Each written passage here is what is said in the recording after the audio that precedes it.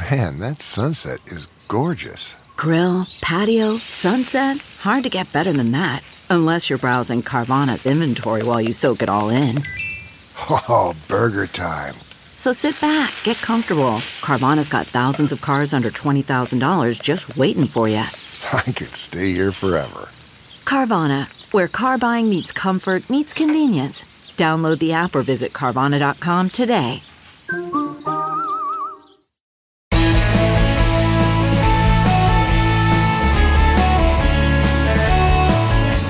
Hello, friends and neighbors. Welcome back to another edition of the Bill Press Pod. You know, there's no doubt that in books about today's political world, one of the biggest questions will be, how the hell did America's Christians become Donald Trump's biggest supporters? And why do they still support him? Nobody understands that phenomenon better than the Atlantic's Tim Alberta. He's the son of an evangelical pastor and still an active churchgoer himself, who spent the last 4 years studying the evangelical movement and has written a great new book about it all, The Kingdom, the Power, and the Glory. As Alberta documents, many mega churches today have become full-time MAGA campaign headquarters. They are full-time political operations. They are more involved in winning elections than in saving souls, no matter what it takes, even violence. And evangelicals who elected Trump in 2016 are still standing by him in 2024, no matter how much legal trouble he's in. In fact, the greater his indictments, the greater their support. So how did they all go from full-time faith to full-time politics? Tim Alberta is here to lay it all out for us in today's podcast. Tim Alberta, so good to connect with you. Welcome to the Bill Press Pod. Bill, it's a pleasure to hear your voice. Long time. Thank you for having me. So, congratulations on the new book, The Kingdom, the Power, and the Glory. Tim, as a former seminarian myself, I've read a lot of books about this whole intersection of faith and politics. It's sort of my wheelhouse, one of my favorite subjects. But yours I found especially powerful because of your own personal story.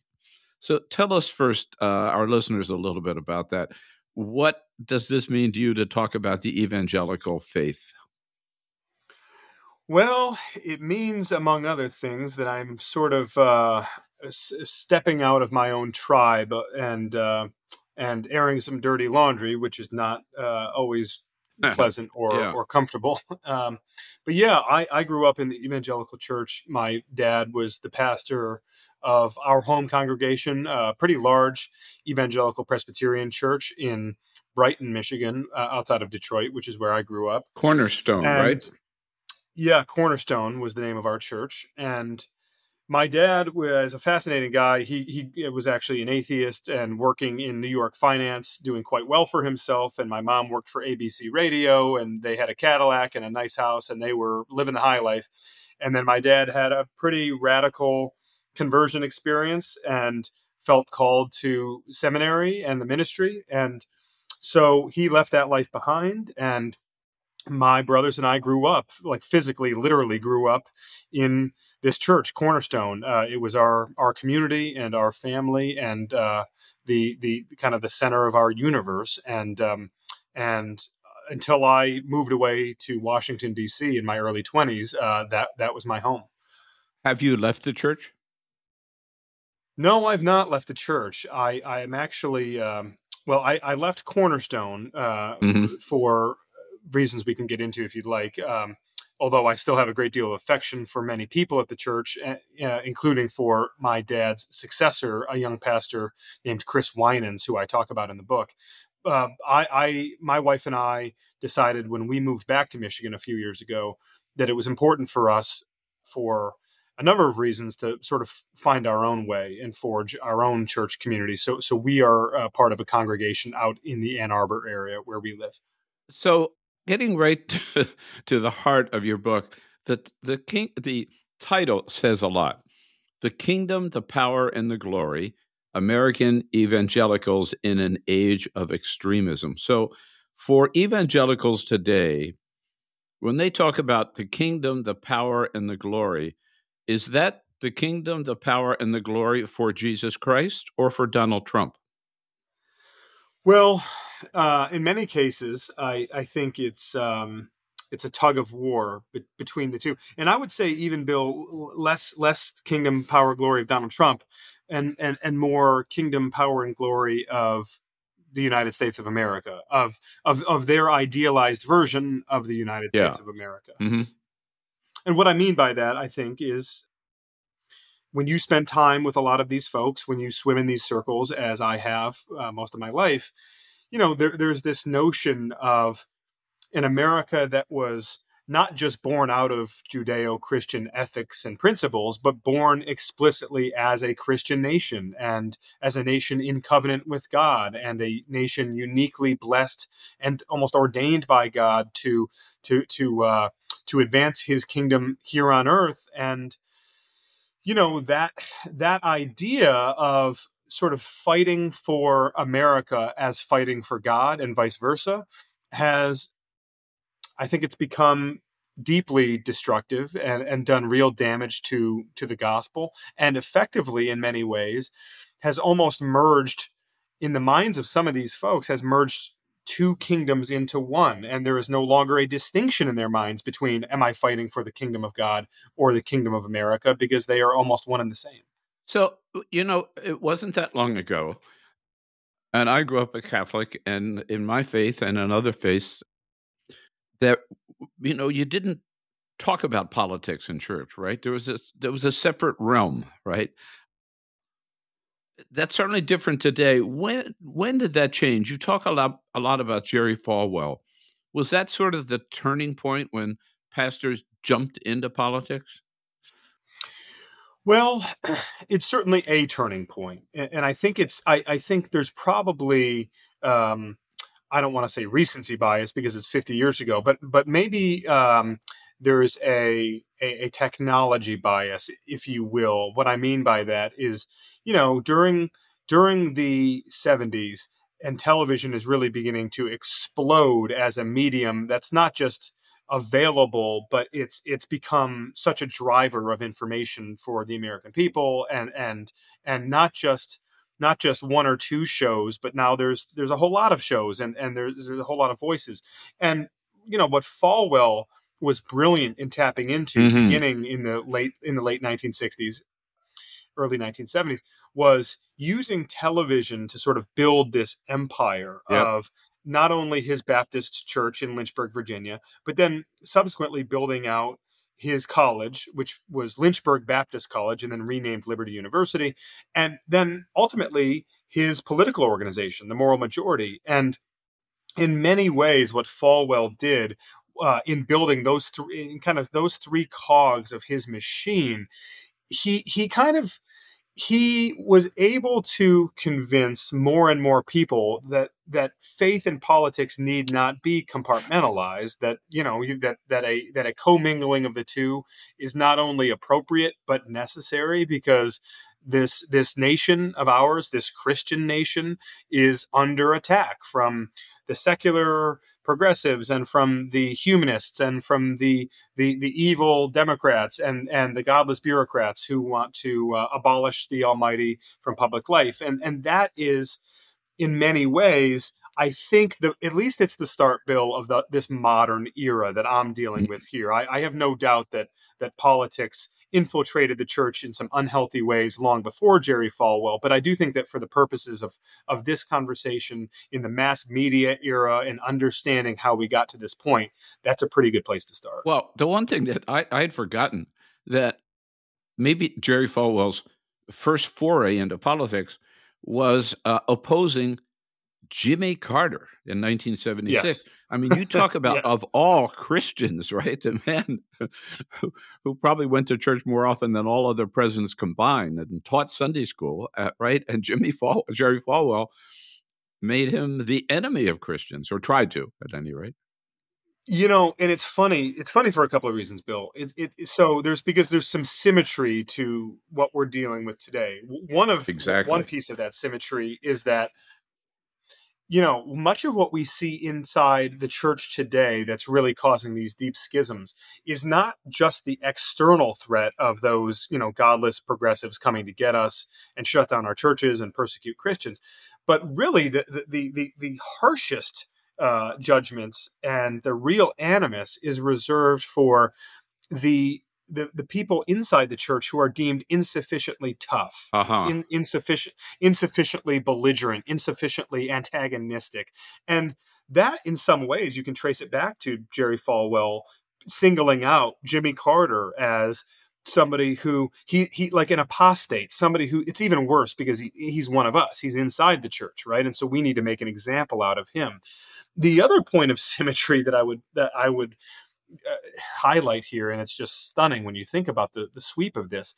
So in 1976, Jimmy Carter gives an interview to Playboy magazine, and for Jerry Falwell, this was beyond the pale. This was a great galvanizing moment where he stood up and thundered about this and convinced his whole army of evangelical followers, fundamentalist followers, that they couldn't stand for this, right? That the leader of the free world, the leader of God's ordained country, could not be someone who would who would exhibit such moral decay as to talk with Playboy magazine. That's in 1976.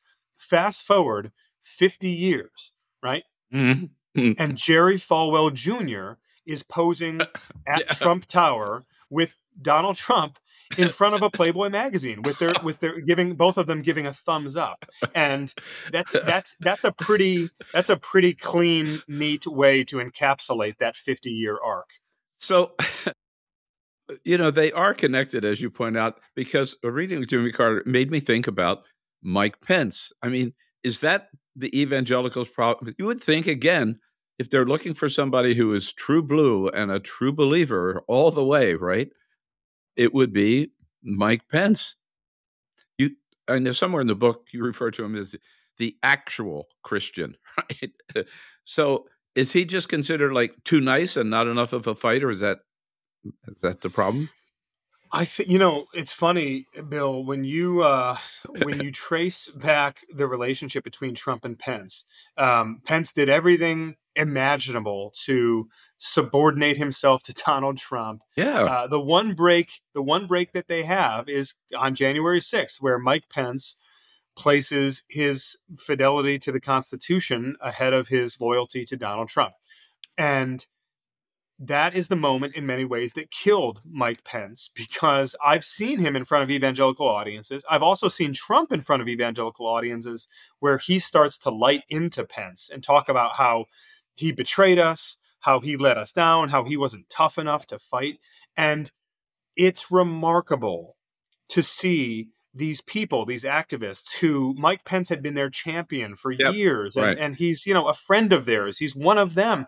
And they just boo him and they jeer him and they treat him now as a traitor in many ways, because when push came to shove, he wasn't willing to do what needed to be done. And if that isn't a great window into much of that white MAGA evangelical mindset today, then I don't know what is, because in many ways, that's what Donald Trump's legacy is. He conditioned these people to demand something more than just piety, something more than, just good Christianity. No, he demanded something pugilistic. He demanded something, like militant out of their leaders. And that's what Trump has given them. And by that standard, no one else can pass muster. So we use the term evangelical, and you talk it. There's not a clear definition of evangelicals, I guess, right? But how do you distinguish it from other branches of Christianity, Tim? I mean, how should people think of it? Yeah, listen, I try in the opening pages of the book, I try to be clear that a couple of things. Number one, we are talking about evangelical with the best definition that we can kind of wrap our arms around in the context of the times and the context of how that term has evolved. So, evangelical in the 1970s, people would joke it was like, well, anybody who follows Billy Graham, right? You're an evangelical. And Billy Graham, of course, gave a famous quote where he said, actually, I really don't know what it means. But really what we saw with, as we were talking earlier about the fusing of Republican politics, conservative Republican politics with conservative, reformed, theological precepts in the church, in the Protestant tradition, and kind of the fusing of those things together into kind of one cultural stew. I think that became sort of what we know today as modern evangelicalism. Now, of course, let's be clear, Bill, there are tens of millions of people in this country who identify as evangelical, and plenty of them are people who really want nothing to do with politics. Like, sure, Yeah. they may vote every Uh-huh. 4 years and hold their nose for one candidate or the other, but they would cringe, they would wince at being defined as political in nature. They view evangelical as a spiritual signifier. That it is taken from the Greek of good news, of gospel. That to spread the gospel is to be an evangelical. At least that was the sort of common denominator historically. But I think by virtue of what we saw during the years of the moral majority, by virtue of how the term has been more openly embraced by very casual Christians, frankly, we saw some polling during the Trump years that showed that more and more white Trump supporters were self-identifying as evangelical, even as fewer and fewer of them were actually going to church on Sundays. So Yeah. that term now carries, in many ways, more cultural and political significance than it does religious or doctrinal significance. So, and as you point out in the book, in 2016, 81, and here's the question I get asked all the time, Tim, and I'm sure you do too, and I don't know the answer, but in 2016, 81% of evangelicals voted for Donald Trump. I mean, how could that happen? That these people who argued just a little earlier, right, that character matters in politicians, could basically, line up behind the twice divorced, serial adulterer, whatever else you want to call him, Donald Trump. It just, the conflict is just inexplicable. Well, Or look, is it? I can explain it. I can explain it, at least in 2016. The explanation is a little bit more plausible. So in 2016, Donald Trump is sort of an empty vessel, and he hears all the skepticisms. He knows that he is viewed with great suspicion by the evangelical community, because it's easy to forget now, Bill, but those people were the last to get on board with Trump in 2016. They had voted for Cruz and for Rubio and for Kasich in the primaries. There was really very little evangelical support for Trump in 2016 when he first ran. But what happened is he wins the nomination, and then he very smartly, he puts Mike Pence on the ticket as kind of his ambassador to the evangelical world. He releases his list of Supreme Court nominees and promises to appoint pro-life Supreme Court justices. And then he really goes on kind of a blitz to court the movers and shakers in that world. And he gets people like Franklin Graham and Jerry Falwell Jr. and Mike Huckabee and Ben Carson and others to vouch for him and say, look, God sometimes uses these unlikely vessels to advance his plan and his good. And this is one of those times. And frankly, Bill, you had this nakedly transactional relationship where a lot of these evangelical voters said, look, I don't trust this guy as far as I can throw him, but what's our alternative? Hillary Clinton and two or three pro-choice Supreme Court justices. So they were willing to hold their nose and to vote for him because he promised to give them the things that they wanted policy-wise. And look, in many ways he did, right? Yeah. But Yeah. even as he did, he was continuing to behave and talk in ways that these same voters never would have tolerated it from any other candidate, especially a candidate with a D after their name on the ballot. So why were they continuing to tolerate it from Trump became the question after his first election. And you quote Ralph Reed, still a faith leader, and he was the executive director, I guess, right, of Jerry Falwell's Moral Majority. That's when I first met him. He became executive director of the Christian Coalition, that's which it, was Christian the sort of Coalition. the Right. successor group. Right. But you quote him on page 198 of your book. Here, I've got it in front of me. This is what sums up Ralph Reed. Character did not, you're not quoting him, this is you speaking about Ralph Reed and what he believes. Character did not matter. Truth didn't matter. Honor and integrity didn't matter. Those were means, and all that mattered was the ends, winning elections. That kind of sums up where they ended up, right? Yeah, it does. I mean, look, if you view politics as just a bottom line business, and it's at the end of the day, who wins and who controls what and who has power, then that's fine, Bill. A lot of people do. The argument I'm trying to put forth in the book is that Christians, those who follow the teachings of Jesus, and not only the teachings of Jesus, but who believe that Jesus is the Son of God and took on flesh to become fully man and fully God, and to mediate between a broken humanity and a perfect Creator, that they believe that He died on the cross for their sins and has atoned, and that they are supposed to be then growing closer to Him and more Christ-like every day.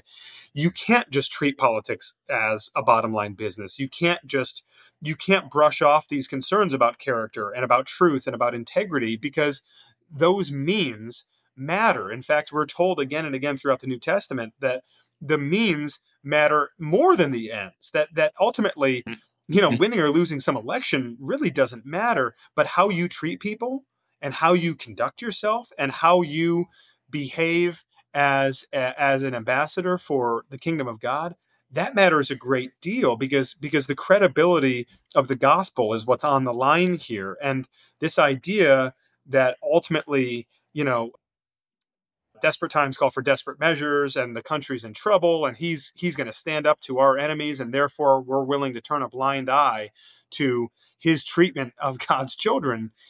It's just not something that's defensible from a biblical perspective. So this coming closer together, or even maybe this merger of faith and politics, what impact has that had on the church, and where does that leave us today? Let's get into that, Tim, after a quick break here, if we can, on the Bill Press Pod. Stand by. We'll be right back. And today's podcast with Tim Alberta brought to you by the International Brotherhood of Teamsters, under the leadership of Sean O'Brien. The Teamsters, America's largest and most diverse labor union, representing every aspect, every facet of the American labor movement. As they say, they represent everybody from A to Z, from airline pilots to zookeepers. So we salute the members of the Teamsters, thank them for their great work on behalf of all of us Americans, and thank them especially for their longtime support of the Bill Press Pod. What makes a life a good one? Is it the adventure you have? Or the friends you find along the way? Maybe it's pursuing your passion while striving to protect, defend, and save what you believe in every single day. So, what makes a life a good one? In the Coast Guard, we think it's all of the above and more, but you'll have to find out for yourself. Visit gocoastguard.com to learn more. Okay, picture this. It's Friday afternoon when a thought hits you. I can spend another weekend doing the same old whatever, or I can hop into my all-new Hyundai Santa Fe and hit the road. With available H-Track all-wheel drive and 3-row seating, my whole family can head deep into the wild. Conquer the weekend in the all-new Hyundai Santa Fe. Visit HyundaiUSA.com or call 562-314-4603 for more details. Hyundai, there's joy in every journey.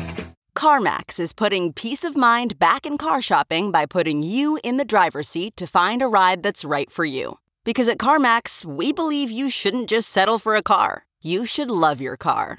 That's why every car we sell is CarMax certified quality, so you can be sure, with upfront pricing that's the same for every customer. So don't settle. Find love at first drive and start shopping now at CarMax.com. CarMax, the way car buying should be.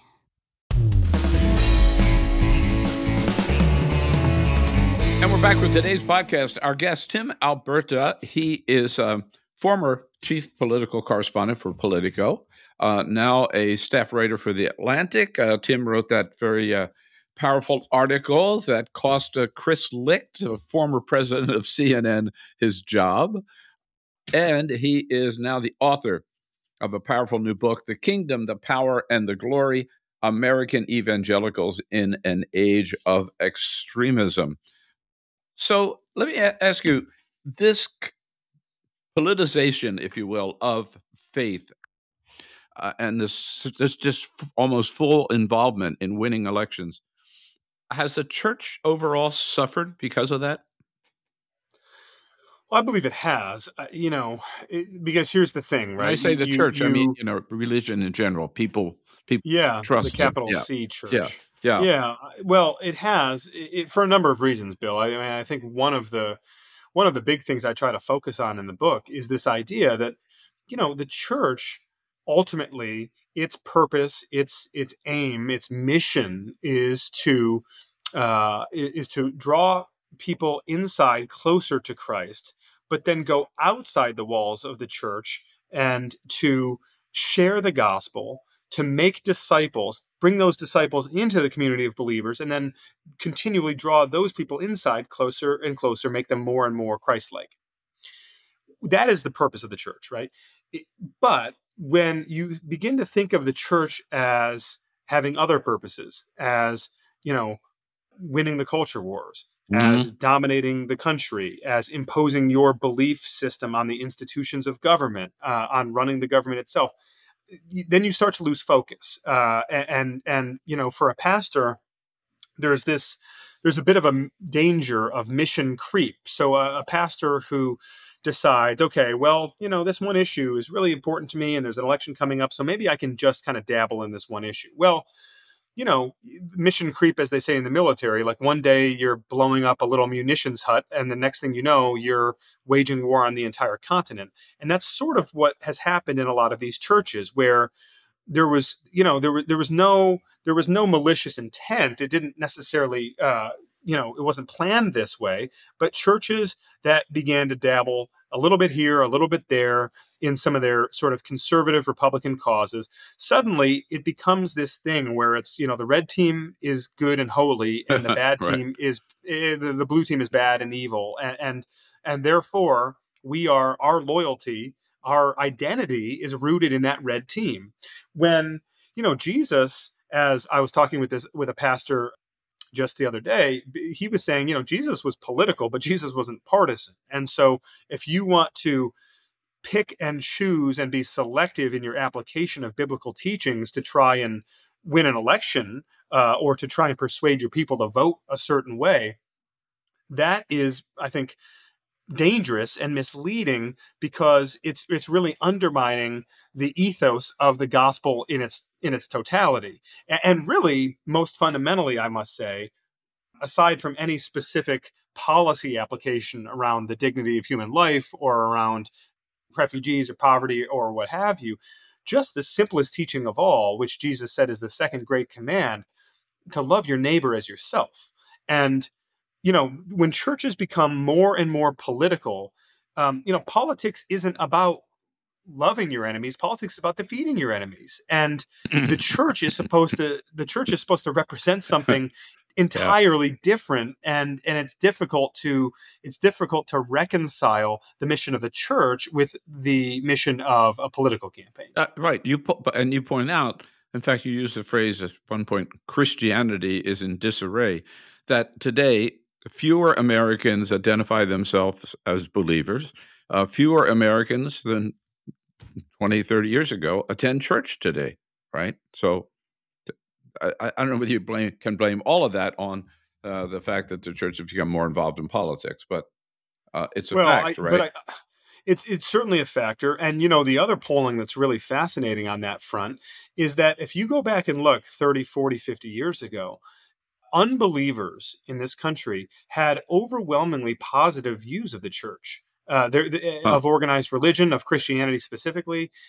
They thought that it did a great social good. They thought that there was valuable moral teachings. And now it's the exact opposite.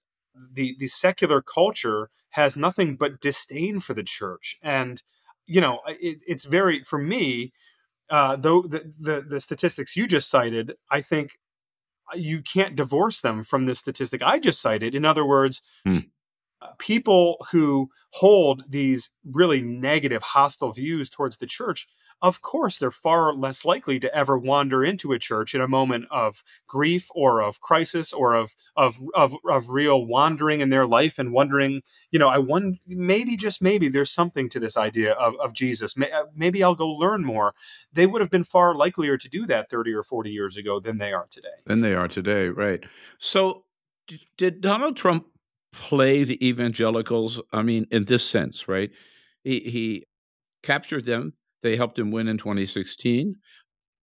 And yet now he's blaming them for the losses in 2022, saying, they were too strong on abortion or going too far on abortion, and we got to back off a little bit. What impact does that have on those who supported Donald Trump so strongly? Well, okay, I'll give you two answers there because it's pretty interesting. So on the one hand, Trump really made some enemies when he did that. When he threw pro-lifers under the bus after the 2022 midterms, I was hearing from people, influential people in that movement, who said that they were done with Trump, that this was unforgivable, that they would look to, maybe rally support around one of his primary challengers. But then something happened pretty shortly after that. Alvin Bragg delivered that first indictment in New York. And suddenly there was this rallying effect where, particularly at the grassroots level, we'd seen polling show that Trump's support among evangelicals was really starting to wane. And there was a question of, okay, is this it? Is this the break that we've been waiting for? But then that support went right back up around the time that he was indicted, which is fascinating because if you subscribe to this theory, as I certainly do, and I write about this at length in the book, around Trump as a protector figure, Trump as a mercenary figure, someone who is almost contracted out to do the dirty work for these evangelical Christians who believe that their country is in decline, terminal decline, that the church is going to be shut down by the secular government, that their way of life is soon to be gone and unrecognizable, that they need, if the barbarians are at the gates, then they need a barbarian like Donald Trump to fight for them. And so that persecution complex, Bill, Mm-hmm. is so real and is so present in the minds of a lot of these folks that when Donald Trump starts getting indicted, it actually is a net plus for him. They're thinking, well, yeah, that makes sense, right? They got to get rid of him first if they're going to take us down next. And so suddenly he was handed kind of a lifeline from his problem with the pro-life movement. Now, that having been said, let me just add, this is going to be the first post-Roe v. Wade presidential election held in this country. And for millions of single-issue evangelical voters who have been mobilized for decades to vote Republican just because of this one issue, there's a real question here of whether any meaningful fraction of those folks, even just 1 or 2% of them, 3% of them, if they stay home or if they leave the top of the ticket blank because they don't want to vote for a pro-choice candidate in Joe Biden, Right. but they also have just reached a point where they're so exhausted with Trump that they can't vote for him again. That could make the math incredibly difficult on Donald Trump. He really cannot sustain any sort of fall off with that group. Right. It wouldn't take a large percentage at all to make a difference. Tim, you also speak to some of the leaders or former leaders, not so long ago, of the evangelical movement, like Russell Moore from the Southern Baptist Convention, Robert Jeffress, right, didn't he preached a sermon for Trump's inauguration, I believe, right, in St. John's Church. Well, he prayed over him, before the Right. inauguration, Yeah, and, right. and preached, yes, at the church. Do they have any second thoughts about Donald Trump? And have they expressed them? Well, it's funny.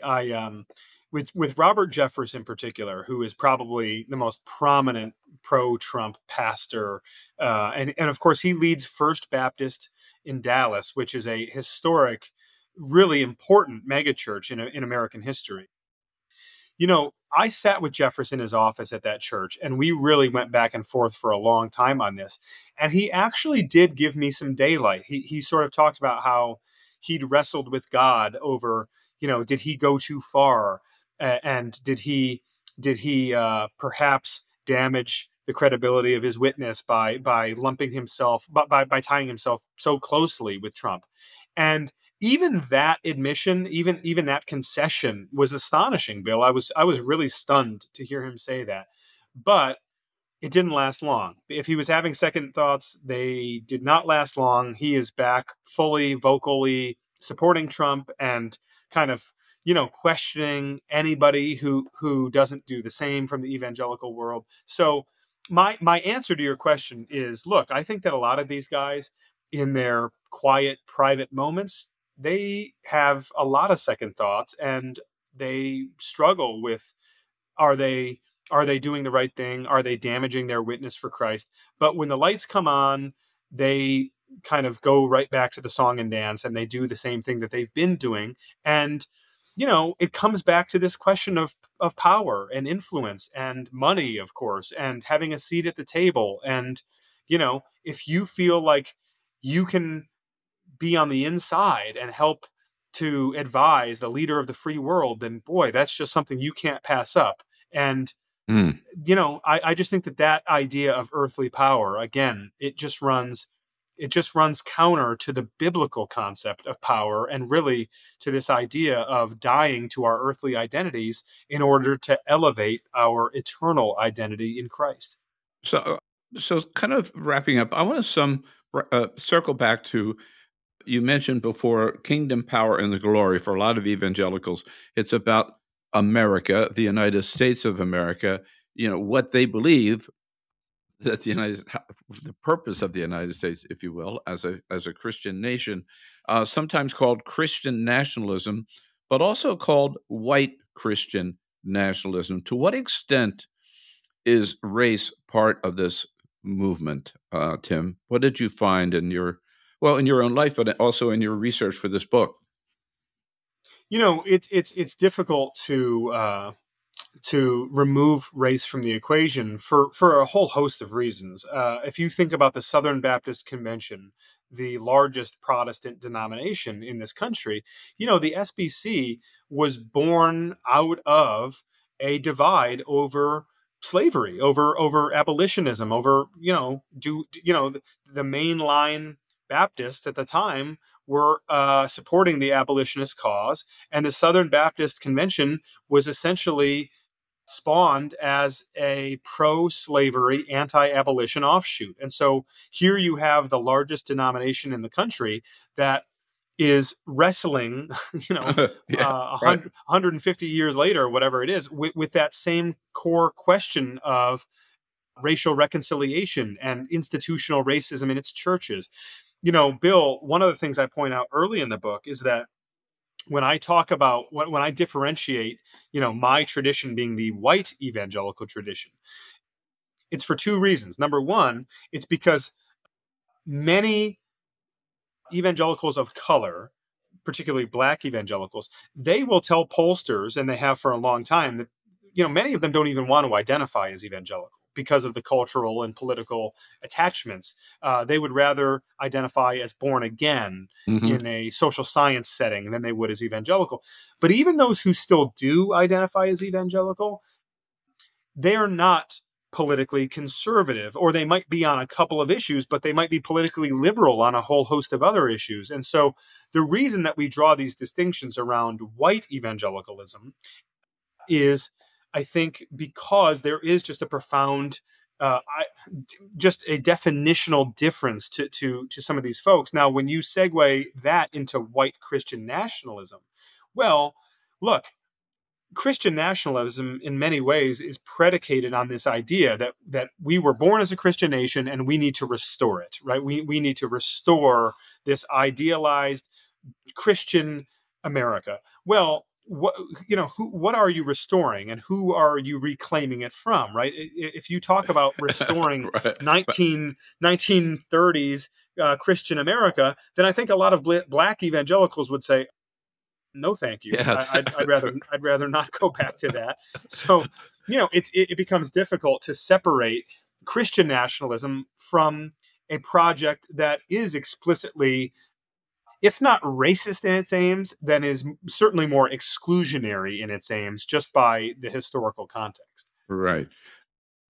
Tim, so let me give you, as the son of a pastor, the last word. You mentioned, and it caused me to pull out my copy of the New Testament and double check it, that your favorite verse in the entire Gospels is 2 Corinthians, or I guess Donald Trump called it 2 Corinthians, didn't he? But anyhow, we call it 2 Corinthians chapter 4, verse 18.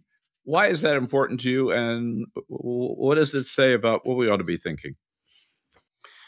Yeah, so the Apostle Paul, he's writing in this letter to the church in Corinth, Greece, which, not to go full Bible nerd, but just for a moment, Corinth, Greece was a crazy city. It was kind of like the Las Vegas of the ancient world. All kinds of depravity and debauchery and murder and sexual craziness. It was quite a place.